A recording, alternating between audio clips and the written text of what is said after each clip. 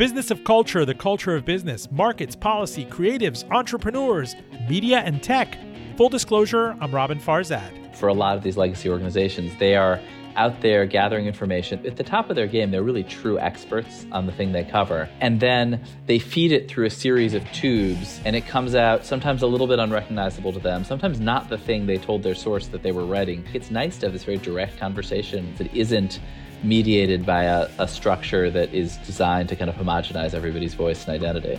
In 2022, on the eve of a brutal shakeout in digital media, advertising fell, interest rates soared, subscribers were login fatigued. New York Times media columnist Ben Smith joined with the CEO of Bloomberg Media to go out and launch an ambitious media venture called Semafor. What were they thinking, and what is the runway like? Stick around. This episode is made possible by the support of Salomon & Ludwin, a boutique wealth management firm dedicated to helping families make smart financial decisions. You worked hard and sacrificed to create and build wealth. They treat advice given to you with the respect your journey deserves. For over 30 years, Salomon & Ludwin has earned a reputation of trust and confidence, recognized by Barron's as a Hall of Fame advisor. More at salomonludwin.com. Full Disclosure Podcast to NPR, Spotify, and Apple Podcasts. The link, please subscribe, is fulldradio.com. Please rate us. If you're listening to us on the radio, note that while we often have to cut for broadcast length, the entirety of every interview is available on podcast. Follow along on all the socials at handle Full D Radio. My DMs, alas, are always open. Joining me from Manhattan is Ben Smith of Semafor. Semafor Media, he's one of the founders and founding editors. He was previously the media columnist at the New York Times. He was in there in the heyday. I guess it's having another heyday now, Politico and BuzzFeed News. His book, which dropped recently, is Traffic. It is the story of genius, rivalry, and delusion in the billion-dollar race to go viral. How are you, sir? I am good. Thanks so much for having me on. Well, you know I love Semafor. I love the newsletter. It launched, October of 2022? Yeah, that's right.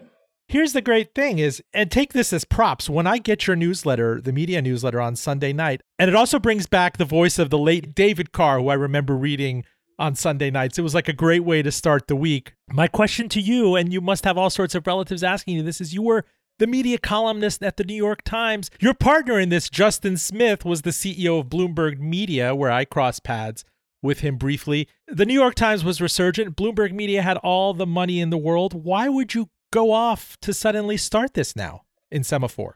Well, I think if you ask consumers, regular people, do you like the news? Do you like the way the media is working these days? The overwhelming answer to that is no. And I think most people in media know that, but it's hard to change what you're doing. It's hard to listen to criticism. And I think, I spent a couple of years at the New York Times, really sort of feeling and watching those tensions play out in all these legacy newsrooms and seeing like, wow, it would sure be liberating just to start from scratch and try to go right at the concerns people have about the news. I mean, there are many, obviously, and some of them are contradictory, but two big ones are that people feel very, very overwhelmed and that for a variety of reasons, they don't know who to trust.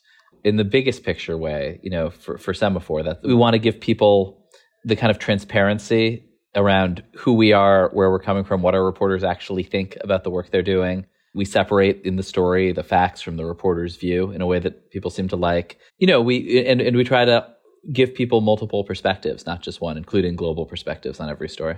Ben, where did this conversation happen? Look, we're always in the media broadly writ large talking to one another, and we get the spilkies, whether you're at a magazine. The opportunity cost of leaving is not as big anymore, even though some of these places, such as the Wall Street Journal and the New York Times, remain strong. Many are billionaire backstopped, but within the journalist necessarily is maybe a perceived, I'm not getting enough attention. I want to be my own franchise. Definitely at the New York Times, you have to be subordinate to the gray lady, right? And the brand there. And there's only so much room to maneuver and outshine within an organization like that. Well, I had a great time at the Times, and the Times, one of the funny things about my job is that for some historic, unexplained historic rule, there are two people at the New York Times who are allowed to write kind of in the first person. And one is the media columnist and the other is the Metro columnist, Jania Belafonte. I don't really know why. It's just like, as in many big institutions, that's just the way it is and nobody asks questions. And so I actually had a lot of room to run. And I felt like Times readers really enjoyed the sort of breaking of the fourth wall and the just talking directly in a human voice to them, acknowledging your own point of view and your background and what you think about the stuff you're writing, more than they liked just the facts, ma'am, news writing, which actually, ironically, is never just the facts. And I think the Times is edging in the direction of giving its reporters clearer voices, clearer identities, slightly larger little pictures on the website, things like that. But very, very hard to change the culture of a big institution. Let me ask you this thought exercise. Whenever I visit, former colleagues who are now at the New York Times, you sit outside, and I asked John Kelly of Puck this. If you got to put together a dream team of every reporter you ever wanted from every organization, and you created Tabula Rosa, a brand new news brand, and I don't know, you could call it whatever you want, Puck, you could call it, back in the day, Slate, XYZ Media, you could then turn around and in this crowded media environment, go to venture capitalists and say, people will pay for this kind of coverage. Do you see what I'm saying? News can pay for itself outside of the world of the New York Times. I always wondered, with so many people going off on their own, leaving big media organizations, HR, infrastructure, back office, be damned. The opportunity cost of doing it is smaller for me now. I can go off. But can that scale? Is that something right now? You guys are ad supported in Semafor. Right. I mean, I think that there was, I was at BuzzFeed for 8 years, and there was and we raised enormous amounts of money on the promise of a kind of tech scale business, something that could become massive and multiply, and raise money from venture capitalists who, that was really their goal. I think that was, I'm sure those investors now think that was a mistake, although maybe a good roll of the dice. And certainly, I think news can be a good business if you do good work really hard at it, if you take the business extremely seriously. And I think part of the reason I'm excited about Semafor is because my business partners are so strong and experienced. Justin was been kind of at the top of this game for 30 years. Was the CEO of Bloomberg, of The Atlantic, of The Week. My colleague Rachel Oppenheim is also a top New York Times revenue person. And I think I take that stuff way more seriously than I used to. I think that I was at Politico at the launch and at BuzzFeed News when we launched. And the model there was basically get some journalists together, break news, do great journalism, question mark equals money. And that worked and that actually did work out for Politico after some kind of painful years. Did not work out for BuzzFeed. We certainly at Semafor are, in a totally journalistically ethical way, thinking hard from the start of how we build a business around the journalism. I mean, you went and got trophy journalists. I'm thinking of Liz Hoffman from the Wall Street Journal, right? Dave Weigel, who's one of those names that kind of stands on his own, whether he's at the Washington Post or Slate or whatever you put on it right now, his name travels, his name. So in the conversations you had with talents like these, how could you convince them that you can, within kind of the confines of the transparency that we have as kind of our abiding, founding principle, you can go out there and be yourselves. You can innovate. You can have a stake in the company and not feel like, a cog in the giant machine.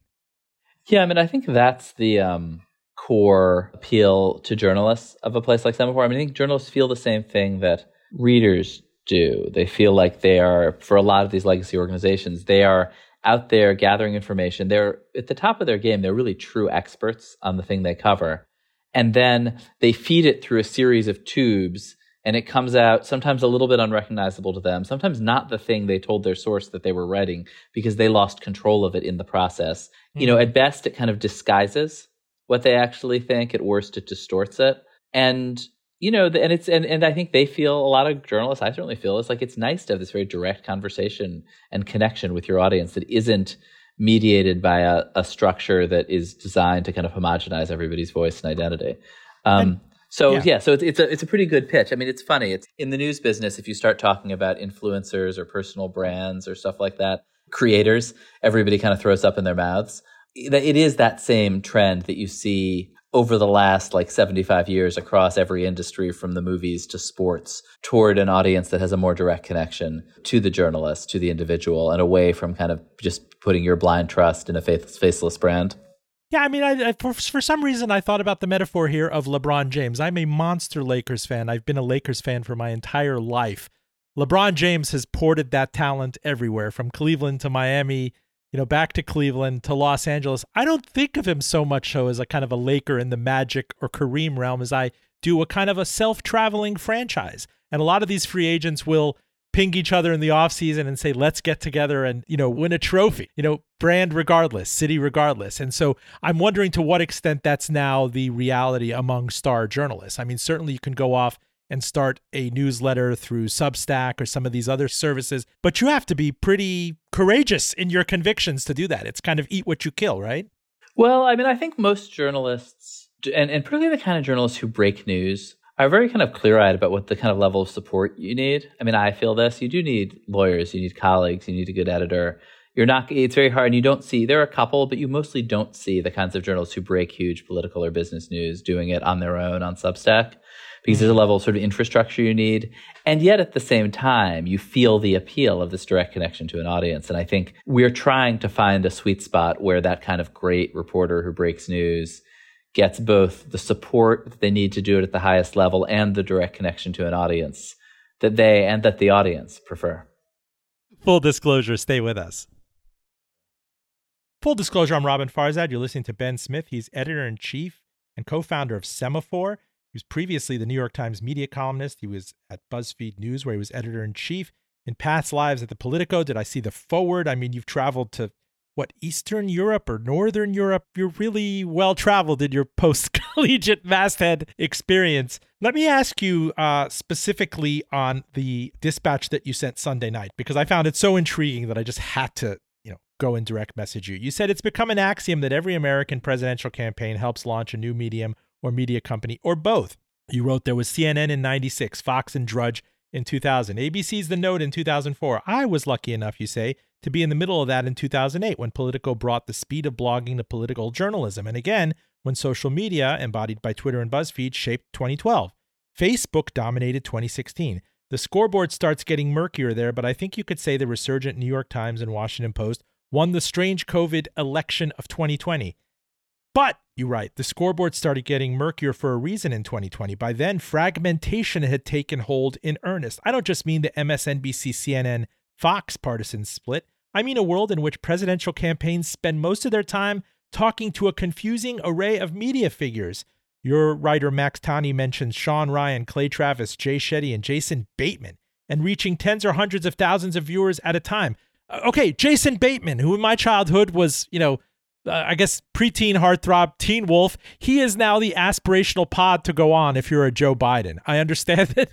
Was it Donald Trump is going to potentially be interviewed by Mike Tyson? In terms of reaching the demo of going out there, you can cherry pick more than ever and skip the likes of CNBC, Fox, and MSNBC, and then some. Yeah, I mean, it's a very strange moment in media because the big outlets are getting smaller, right? Like everything is kind of melting a little. Even the most successful New York Times, Washington Post, built these huge subscription businesses are fighting to stay level and losing subscriptions as the news got more boring post-Trump and post-COVID. Cable is shrinking, broadcast is shrinking, terrestrial radio is shrinking, and no single big thing is coming up to replace it. It seemed like that was social media, but now social media is falling apart too. And what comes next seems to be this huge array of smaller different things. I mean, one of my favorite statistics is that if you ask people who their favorite podcast host is, like many people do not have a favorite podcast host. For many of them, obviously it's you. But for the plurality, it's Joe Rogan, which is you'd expect. But he only gets 5%. So you have a market where the biggest share is 5%. And every other share is smaller. That's a really weird market. It's everything is in the middle tail. It's not the kind of power law distribution, very, very steep slope downward that we're used to if you look at like search engines or something like that. And was this not in the prophecy of Chris Anderson's bestseller, I think in 2006, The Long Tail, Why the Future of Business is Selling Less of More? No one could imagine it back then. I remember when this book was making the rounds at Business Week, this was still the dominant era of cable TV. That bundle still had not been unbundled. You could not question the supremacy of a CNN, Fox, MSNBC. And now you see a Disney pull back and say that we'd have to seek a partner for ESPN, which would have been unthinkable. We have to put ABC up for auction. Or about CNN's terrible year with the Chris Licht defenestration. It's all happening, if you could explain for our listeners, fundamentally because people are pulling away. My children spend much more time on YouTube, others much more time on TikTok and Instagram than they would anything on linear television. Yeah, I mean, I think that, the long tail prediction did not really come to pass in American commerce. Like Amazon is totally, totally dominant. Walmart is in second, and then it falls really fast. Didn't happen in, digital services, right? Like email, like Gmail, so dominant. Right. But I do think in that it's certainly, and it didn't seem to be happening in media, but now I think in certain areas it does feel like it's we're sort of shifting into that moment. Yeah, and so people, I mean, when you talk about Jason Bateman, and Max brings him up in the column, to go on, what is it, Armchair Expert or any of these pods is a huge get for any author. You know, time was you would want to be on Oprah or Terry Gross Fresh Air to sell a book. By the way, I'm you sure still would, right? Like, I mean, it's not right. a totally binary thing. Still wish Terry Gross had me on to sell my book, right? Like, but also there are a zillion other outlets reaching smaller but non-zero numbers of people. Can you explain the TikTok phenom? My impression is that it's not getting as much coverage as it should as kind of a media disruption phenom, because I think of a lot of the ancillary, the connection to the surveillance state and Beijing and whatnot. But when I talk to young people, when I go speak to college kids, high schoolers, there's just so much more time spent on this. And I don't want to seem like an old man, but it just dwarfs everything else we're talking about: podcast time, YouTube time, and certainly, you know, time on the cable telly. Yeah, I mean, TikTok is obviously the sort of big dominant new player. But in a way, I mean, I think if you ask young people, do you feel passionately attached to TikTok or to the creators you see on TikTok? I mean, it's ultimately a short video player that does a great job showing people videos they like. And I think you can. So I actually find some of the other the notion that there's, you know, it's this algorithm, you know, that they have some super magic algorithm. You know, Facebook in its traditional grindy copycat way is building Reels to be another short video player that shows people goofy short videos they like. And I mean, I think one interesting thing about it is neither has any real interest or aspiration in getting into the news or politics space, having seen what happened over the last 10 years. So I think, but I don't know. I guess I tend to think people overreact to dumb youth culture. Let me ask you, how are the linear cable TV players, how are they going to contort to get on that over-the-top thing? I mean, I do MSNBC quite a bit, but you sometimes get overtures from an NBC News Now thing or a CBS News Now, these streaming platforms where you don't have to have the cable connection and you don't pay the $170 a month. ABC, to a certain extent, has had to do it. I have not been impressed that CNN has weaned itself. I mean, it did have that foray into, what was it, CNN Plus, which it shuttered after blowing hundreds of millions of dollars on. How are they? And again, this is an innovator's dilemma. The cable package, the cable compact, was so sweet from a business model perspective to them that they were really disinclined to self-destruct. And now it really seems imminently existential. If you talk to someone like Disney's Bob Iger or Brian Roberts at Comcast, it is imminently kind of innovate or die. Yeah, I mean, somebody at one of those big cable networks, the president of the network, said to me a couple years ago, you know, I'm not too worried because we're melting in the shade, which was like, I sort of thought, it makes sense. Then it's like, wait a second, you're just like, that's not a strategy. Like, you're melting. That's not good. And I do think that is starting to come home. Tell me, Ben, if you can, tell me more about that aha conversation with your partner in this, with Justin Smith. Again, the backdrop for him is that he had the ear of Mayor Mike Bloomberg. He brought in, I remember it was a big deal when they brought him in, I believe from The Atlantic, to take over Bloomberg Media, to be the CEO of Bloomberg Media. You have a guy in Mayor Mike, what is he worth, $75 billion? Being much. In that building, I was never impressed that media ever had to be a profit center. It just kind of had to cover itself. And they've done a great job, not just with Business Week, but with their podcast. Bloomberg TV doesn't have to be so profitable. And even then, you kind of get the Spilkies and say, we're not, both of us together at the New York Times and at Bloomberg Media, are not going to get the leeway and the resources to innovate, to hit directly this cross-section that you're talking about. What, 200 million English-speaking, college-educated people that want transparency, that want the facts, that want the opinion to be delineated as such. Talk to me about that convo. Yeah, I mean, I would say, I mean, you know, this is not, and I think this is actually one of the reasons that venture capital and kind of technology style investment doesn't really make sense in news. It's not like a silver bullet business. It's not like we figured out one thing. I think it's more that we've been talking for years about kind of, I don't know, our sense of the audience's dissatisfaction with what everyone was doing and how hard it is to change. I do think he and I particularly share a sense that American news in particular is so parochial, that the big American outlets filter every story through the lens of what's happening in the United States at that moment. And so when Trump was ascendant, every story about every other country was about how Bolsonaro was the Brazilian Trump and Modi was the Indian Trump and Duterte was the Filipino Trump.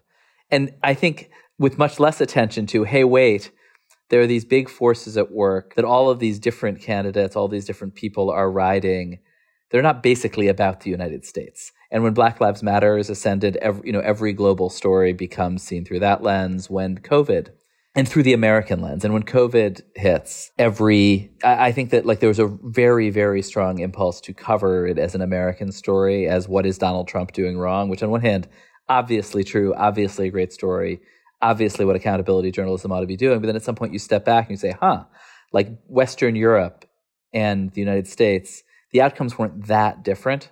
We did worse. Trump screwed some stuff up, but there's other stuff happening.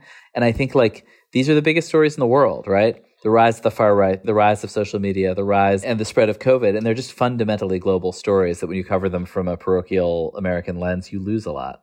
Full disclosure, we're talking to Semafor's Ben Smith. Please do stay with us. Full Disclosure podcast to NPR, Spotify, all fine podcatchers, including and especially Apple Podcasts. Please subscribe and rate us. The link is fulldradio.com. Again, fulldradio.com. A shout out to our radio listeners on NPR member station WVTF, Radio IQ, across the great Commonwealth. We are out west on KPPQLP. I understand we are in Asheville, North Carolina on WPVM. Holler if you too would like us on your air. And a shout out to our live show series, which resumes at the University of Richmond's Robbins School of Business. It kicks off with James Beard Foundation nominated chef Sunny Bawija. In September, we're going to have Steve Inskeep of NPR with his new book on Lincoln. In October, Rashida Jones of MSNBC joins us in November. And I'm happy to tell you that Secretary Pete Buttigieg will be joining us bigly at the Maudlin Center in December. Follow at Full D Radio for details. Ticket information soon. If you are just joining us, my guest is Ben Smith. He is editor-in-chief and founder of Semafor, the yearling media startup. He was previously at the New York Times as media columnist, as BuzzFeed News as editor-in-chief, very well-traveled at Politico, at The Forward, has been in Europe where his bylines have appeared. Sir, can you comment on, I'm fascinated having covered, for example, emerging markets at Business Week. When we went to Sub-Saharan Africa back in 2007, Africa is a ginormous continent, and Sub-Saharan Africa is just a ginormous swath. And Ghanaians hate it when a correspondent for a Western media outlet flies in from Johannesburg or from Kenya to cover Ghana. Or Nigerians become really resentful. If you want to understand Lagos, why are you sending somebody in from Cairo to cover Lagos? And that has been kind of the default for many Western media organizations. To cover something as granular and as tribal and as different, what with all the languages and markets, it seems like it was overwhelmingly done just to say we have a man in Sub-Saharan Africa, or at best, like if you're the FT or economist, from the perspective of a Western investment banker. How have you guys turned that around? Oh yeah, no, I mean, there's an old, I feel like it was a blog called "Africa is a Country," and it is sort of a running joke that of the kind of the Western perception of this homogenous dark continent or whatever, and I don't purport to be an expert on African journalism, but we hired a great Nigerian journalist, a guy named Yinka Adegoke, who was actually the founder of Quartz Africa and has a very sort of specific and successful view on how you do regional journalism. And Justin helped found Quartz. I remember when The Atlantic did that in 2011. It got huge headlines. Yeah, they worked together there. And he has a very kind of specific view about reaching people. I mean, we have bureaus in South Africa, Kenya, and Nigeria, and stringers around the continent. Reaching people who are, in his phrase, global Africans, people who are part of a global conversation, many of whom are in those countries, many of whom are native to those countries, and maybe between Lagos and New York, Lagos and London, Lagos and Houston, people who are very plugged into and care deeply about the conversations in those countries. Super frustrated that if you want to read about Nigeria, you're sort of either reading really well done Reuters articles or FT articles about Nigeria, not for Nigerians, or a local press that is really struggling for a lot of reasons. And there's not something at the level of the FT that is being written, by Nigerians for Nigerians. And I think we're trying to fill that gap, that tier. I just remember visiting Lagos, Nigeria in 2007. You see such a cross-section of, it's potentially one of the most overpopulated cities on the planet. Its system is taxed. Parts are sinking, sewage problems, people constantly coming in from the countryside working in these massive markets. The traffic from the airport to any livable part of the city is impossible, but yet there's this undercurrent of commerce and prosperity in the air. We were told that if you showed up at a street corner with a bunch of unlocked iPods. You could have sold them for like $3,000 a piece, sight unseen. And there was no one covering that. It just frustrated the heck out of me that there were all these bankers that were educated in the West. They were English speaking. They wanted to go back to Nigeria. They saw there was a big sub-Saharan gold rush, but such a paucity of coverage. And so you effectively have a bureau there right now? Yeah, we've got a reporter there. We've got an editor and an editor in London who's actually a Ghanaian guy who was based in Nigeria for many years for Reuters. And Yinka goes back and forth. So yeah, we're and as you say, it's a massively diverse society with all sorts of different people. In a huge, huge country and growing fast, huge economy growing fast. And, a slice of them, not everybody by any means, but there's a slice of people, in particularly Kenya, Nigeria, South Africa, who are reading the New York Times, the Financial Times, and like them and, get their news about the US and about Britain from them and hate reading these, foreign correspondent dispatches about their own countries, would like quality journalism written by people who know their way around and who are writing for them. Is your impression that there's ultimately a willingness to pay in these developed markets? I know it's an insider baseball question. We could look at the huge ascendant economies. Indonesia is going to be a massive top 5 economy on the planet within several decades. You could look at frontier economies, Colombia, which I visited, Iran, if it could break out of its shell. Is there a culture there that was not subsidized by something else, kind of either crooked media barons or the false promise of newspaper advertising of yesteryear, that people could get used to the idea of actually paying for quality news? What we have already found is that there are advertisers who would like to be associated with quality news. And there's a real sort of, mismatch between supply and demand there. It's not as big a market as the United States, but also there's very, very, nobody's really trying. And so we've so far found it, and our business right now is advertising and events. I do think, if you look at the trajectory of the American and British and Western news business, what you'll see is nobody was willing to pay. And then Netflix and Spotify kind of trained people that, you can pay for content.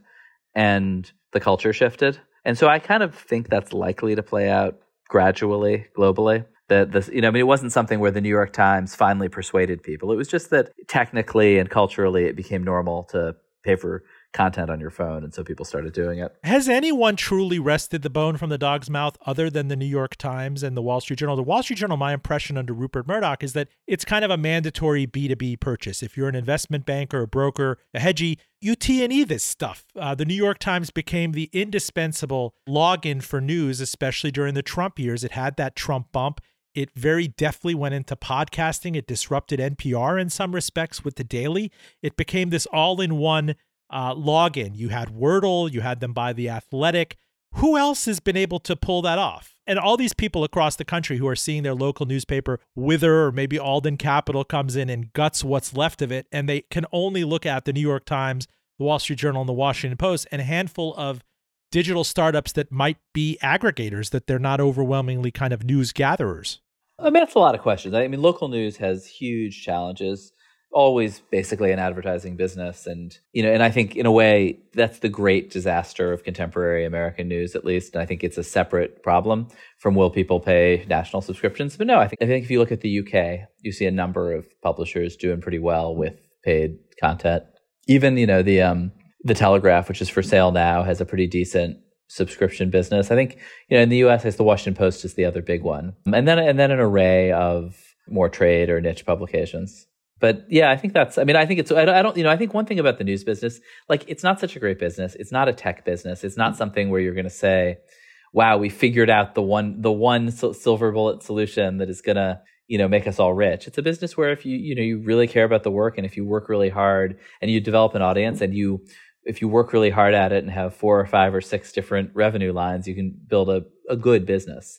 But I think if you look at, there's no one silver bullet. I think subscription's certainly part of it. I think if you look at the best media companies in the world, say Disney, is probably regarded as the best media company in the world. And you ask well, what business is Disney in? What's their core business? The answer is that, they have 17 different revenue lines from cruises to movies, and they manage them all really carefully.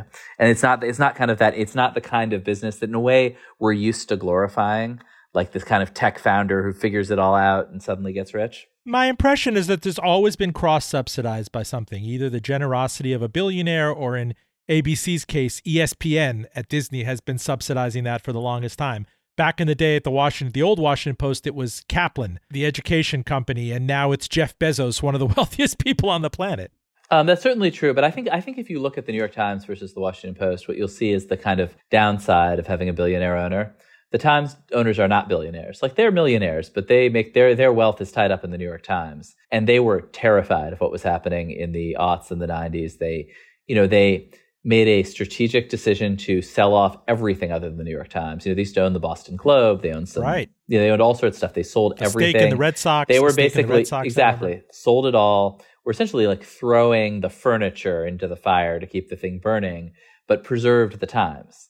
And, have built a very, very strong, innovative, interesting business that is not subsidized by billionaires, that is subsidized by their audience. The Post, thrashing and flailing around in a similar situation, I think panicked more, made more decisions that undercut the core of the Washington Post in the aughts, and then were basically rescued by Bezos, and had a great journalistic period under Trump. But when that wave receded, when that tide came out of audiences feeling like they needed to read everything 100 times a day, what you saw was that the New York Times had this huge lifestyle business around cooking, around crosswords, around podcasts, around games. And the Washington Post really had none of that. And I think that was because the Times is ultimately a commercial enterprise that needed to survive.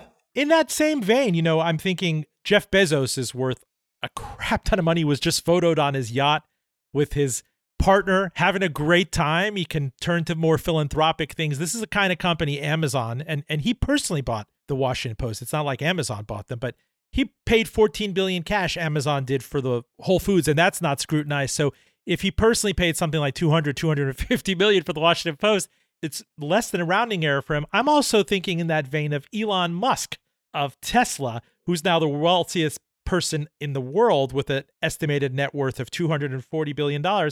He had overpaid to the tune of $44 billion for Twitter, which he's now kind of lording over. He's rebranded it as X.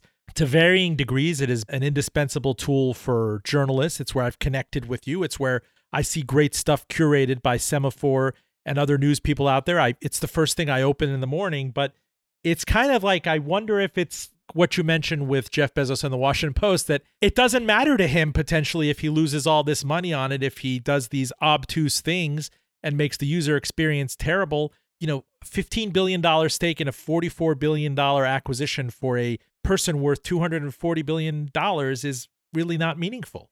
Yeah, we live in this era of incredible inequality, and the rich people are so rich that they can just like randomly buy stuff and break them. That's just true. What's going to happen to Twitter?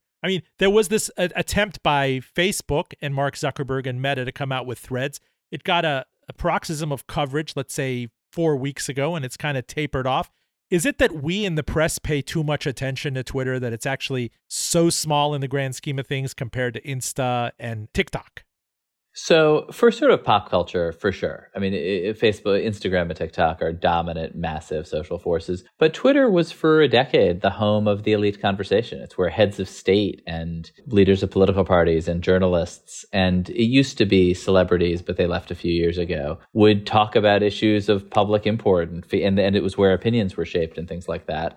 So I actually think, I don't buy that it was not an important platform, but I would say all these things, they're fundamentally social institutions. And I think it's easy to I think Twitter was already falling apart before Elon Musk got there, and not for some complex reason, but just because just like the Blue Facebook app, not the company Facebook, but the Blue app, people like things for a while and they get tired of them. They're social institutions. They're like bars or nightclubs. You go to one for a while and then all your friends go somewhere else. And so you go to the other place, or you instead of going to the bar, you're home with your kids, and nobody's like, there's no big philosophical reason things go in and out of fashion. That's just the nature of social institutions. And I think that's fundamentally what was happening with social media, that after the decade of the 2010s, where it was the dominant social force, people were kind of tired of it and annoyed by it for just totally obvious intuitive reasons. And we're moving into, smaller, more closed spaces like, group chats and stuff. So I think by the time Elon got there, Twitter was already struggling to maintain its relevance a little bit. And he certainly, and these are very fragile things, right? Like, think of it as like a bar. Like, say you close a bar for 2 weeks, or you change the decor in a way that everybody hates. Like, there's just no guarantee they ever come back. And I think he kind of came in and accelerated its decline, but also brought some new patrons in. I mean, I do think there's a very feasible world where Twitter is no longer, I think it's already sort of lost its status as being the place that kind of that elite inside conversation that does have a lot of social importance plays out. I think that's no longer true. But a very important part of the conservative conversations plays out there. It's where people talk to each other about cryptocurrency. Some of the sports stuff there I think is still really valuable. And you could sort of see, I mean, I think if you think about Reddit, like there's a social platform that nobody says, or I don't say, you couldn't do journalism without Reddit, or there's no way to know what's happening in the world without Reddit. But I love Reddit, and there's some subreddits that are really valuable and interesting for me, and there's communities there. And I think Twitter could stabilize like that at some point. Ben, where does LinkedIn, if at all, fit into your kind of social consumption appetite? I mean, people forget, I think Microsoft paid $26 billion for it. Again, Microsoft is one of these multi-trillion-dollar market cap companies right now. LinkedIn is never going to move the needle on them, but it's certainly outside of the self-congratulation and the kind of the faux, I love my job jingoism that you see on LinkedIn. It seems to be a cleaner place where people can post. It's user-friendly. It hasn't gotten that much press, though. Yeah, I mean, there's an argument that I think it's probably maybe the only commercially successful social network, but certainly no. I mean, it's an incredible phenomenon. It's not. I do not particularly enjoy the content. As a journalist, it's an incredible tool. I mean, I increasingly use it to, that rather than Twitter is going to be the place where I message you and say, hey, I'm looking for a tip about this story. Give me a call. And by the way, like a premium subscription on LinkedIn, I've always kind of mooched on the free, I think is something on the order of $500-$600 a year for a B2B subscription. Microsoft, which is one of the great subscription franchises in history, if you think about Microsoft Office and LinkedIn, and it has Skype and other things, if it can kind of tack that on and make that its nameplate kind of social media company, but it has other things going on. And I wonder, it gets into this wormhole. Is that a good thing or a bad thing? But again, nobody's really talking about it that much. It has been seemingly all Threads versus Twitter X all the time. And I wonder if surreptitiously something else is happening. Yeah, well, I would say, again, it's this fragmentation story. Lots of different things are happening. Twitter and Threads will be smaller than, Threads probably won't ever achieve the kind of centrality to news, really, say to live sports that Twitter had, but nothing will. I think there's going to be lots of different experiences that are less centralized. I think that's kind of what I want. I think it's what a lot of people want. Ben, when you were media columnist at the New York Times, I loved was that you actually got your hands dirty on just great reporting on Aussie media, on this piece, this column that you wrote on the troubles at WNYC, as it were, back in 2021. It's the media's mean to moment. Stop yelling and go to human resources, which had me thinking about NPR, right? And public radio in the world that I inhabit. NPR this year had its worst layoffs in recent history. I think it had to cull 10% of the staff amid this broader kind of deep recession in kind of audio storytelling, whatever you want to call it. I mean, you've covered this quite a bit. Gimlet, Spotify, every media vertical company out there over investing in podcasts, true crime series. They're just oceans and oceans of this stuff right now. And kind of the OG in this with NPR is having a true business model crisis. I think, not unlike cord cutting with cable, you have younger people who don't listen to, I guess it's called terrestrial radio. They go straight to pods. And then even then in pods, you have a 5% market share as you guys in Semafor break out for someone like a Joe Rogan. Yeah, I mean, I do think this, again, is that story of fragmentation where I think like our minds, having thought about and covered media for the last 20, 30 years, think, well, okay, but who's really going to win? Who's going to consolidate it all? And right now, that's not the story. The story is there's lots of different paths to success, but none of that success looks quite like, BuzzFeed on its best day of just total cultural dominance across giant networks. And there are great personalities. We know Audie Cornish and various other people who've gone off to places like Vox and others, and they can port, or Sam Sanders of NPR, they can port that in an on-demand audio world. You no longer really have to genuflect before the NPR station to get that kind of access. Do you see what I'm saying?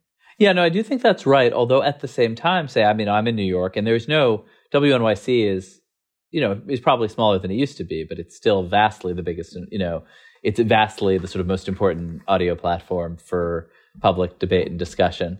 And so, it's not that it's being replaced by any given thing. It's just that it's a bit smaller and weaker. I mean, I don't know. I mean, I think the kind of rolling identity crisis in public media and radio is so deep in the culture. Like, you'll have to explain it to me. But certainly these business challenges don't make it any easier. Ben Smith, editor-in-chief and founder of Semafor. In the few minutes we have left, I just have a broad kind of mega question, especially after reading your book, Traffic, which was a great, fast read. I mean, it captured the zeitgeist of the tens and the early aughts kind of in New York, the various media startups, the blogosphere, Nick Denton and Gawker and BuzzFeed and these various wars. You've seen various obits written about Vice Media and its bankruptcy and Shane Smith. And that was a golden, at least that's something that you could walk into a pitch meeting and just mention Vice seemingly 6-7 years ago and walk out with a seemingly $5-6 billion valuation. We have gonzo documentaries. We have a TV network. We have people covering the Unite the Right rally. We're going to be going out into branded content and various other things. And it seems like every gigantic media company paid up for a stake in that. But in the end, was it kind of anything more than just a kind of a promise of this kind of la-la land that didn't exist?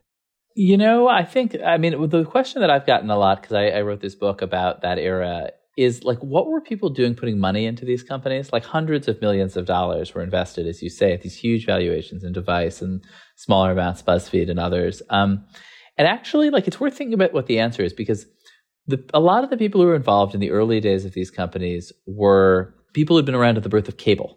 And cable was another massive, massive media transformation, like the internet. And what happened was, some operators rolled out a bunch of wires all over the country, and then essentially, paid most of the money that they got for plugging that wire into your house went back out the door to ESPN, CNN, MTV, and this huge array of cable channels, HBO, that were doing stuff that like was special built for cable. It was more adult or longer form or more niche or more serious or dumber than you would find on broadcast.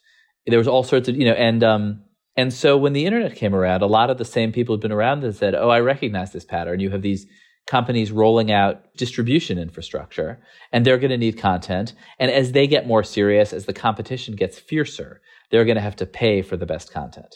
Now, you can say that was totally delusional. They were never going to pay. You can say, maybe they should have paid. This user-generated content thing is kind of losing steam. But the reality is they never did pay. They were very, very committed to sticking with user-generated content, which has the huge advantage from the kind of Facebook, Google perspective of being free. The cable business is a much tougher business because you're paying most of your money back out to the people who do the work. Whereas in these tech businesses have huge margins and pay everybody absurd amounts and build these internal kind of socialist mini states. So was it kind of a hedge your bets thing that they could get that kind of, pre-money valuation money from Comcast? From Rupert Murdoch? Was it just wishful thinking, or this will look good to Wall Street? Like this is virtue signaling.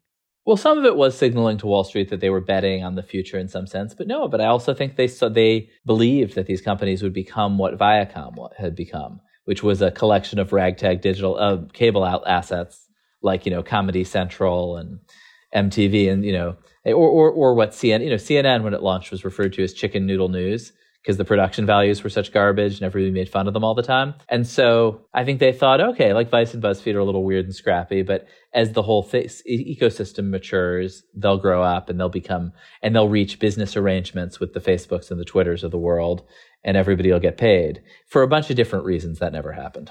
And maybe it was never going to happen. I have a couple of whatabouts in closing, or what happens. What's going to happen to CNN? It was pretty surreal to see Dylan Byers of Puck as kind of this central character in this long Tim Alberta piece in The Atlantic that effectively led to the expulsion of the head of CNN, all amid a broader the summer of discontent for Hollywood and everything Warner Brothers Discovery and David Zaslav is going through. And it doesn't seem to have a coherent, mobile digital strategy, CNN. What's going to happen to that? Who could it merge with? What's the end game for them?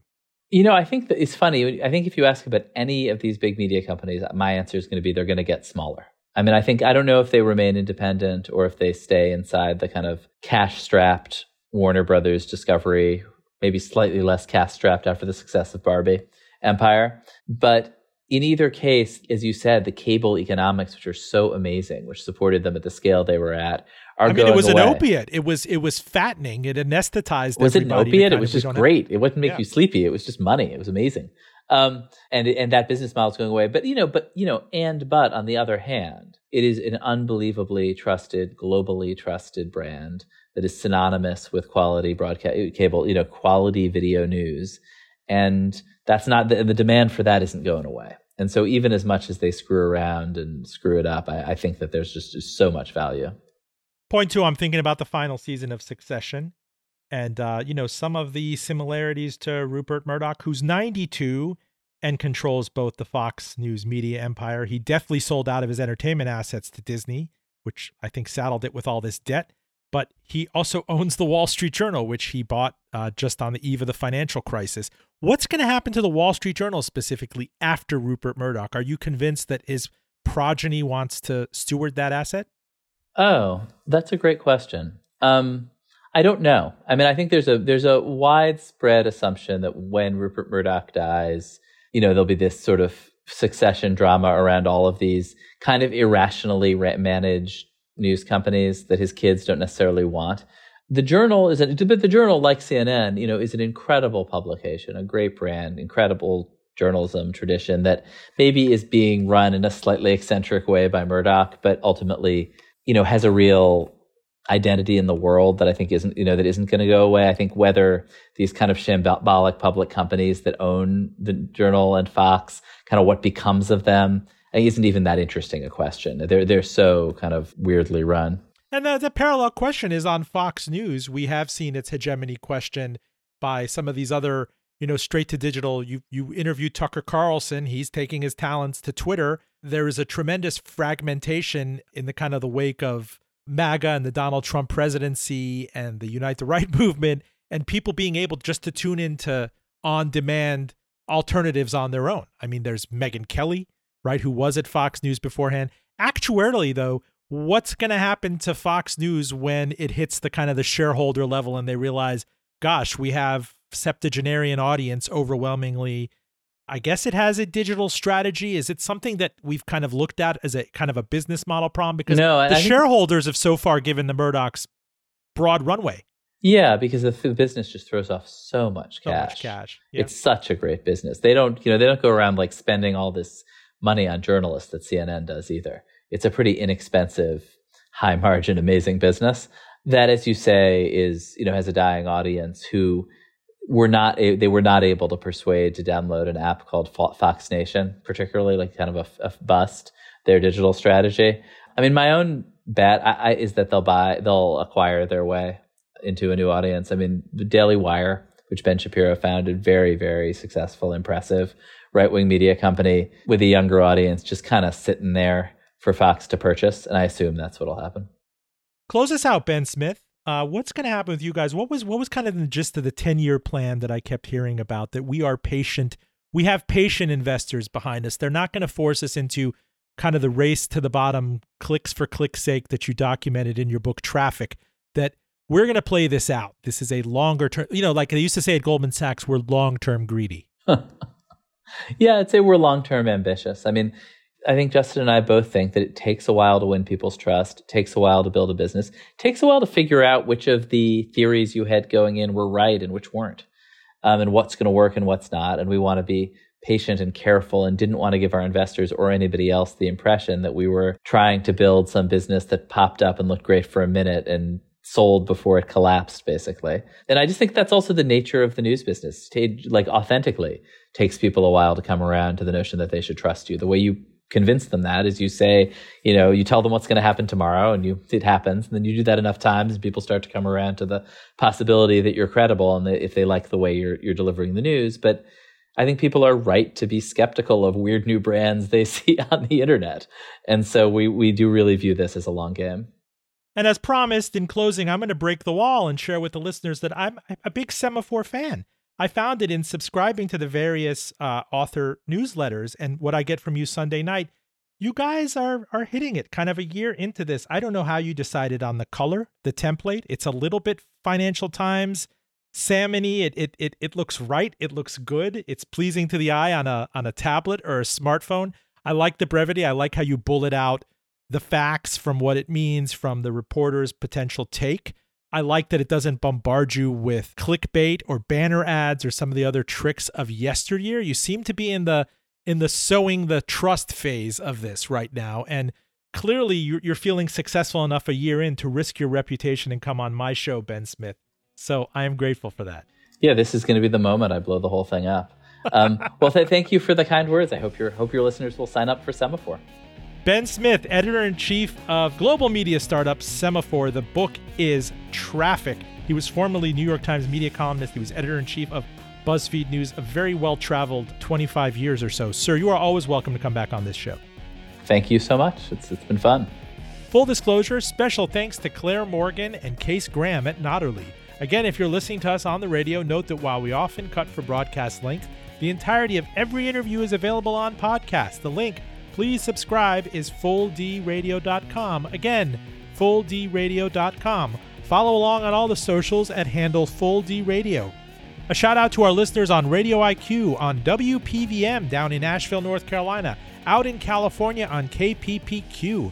Message me if you'd like to carry full disclosure on your air. My DMs are always open. And stay tuned for a roster of big live shows at the University of Richmond, including NPR's Steve Inskeep, MSNBC's Rashida Jones, Chef Sunny Bawija of Leja, and Transportation Secretary Pete Buttigieg in December. And catch me every week on both MSNBC and NPR's Here and Now. Thank you for listening. I'm Robin Farzad, back with you next week.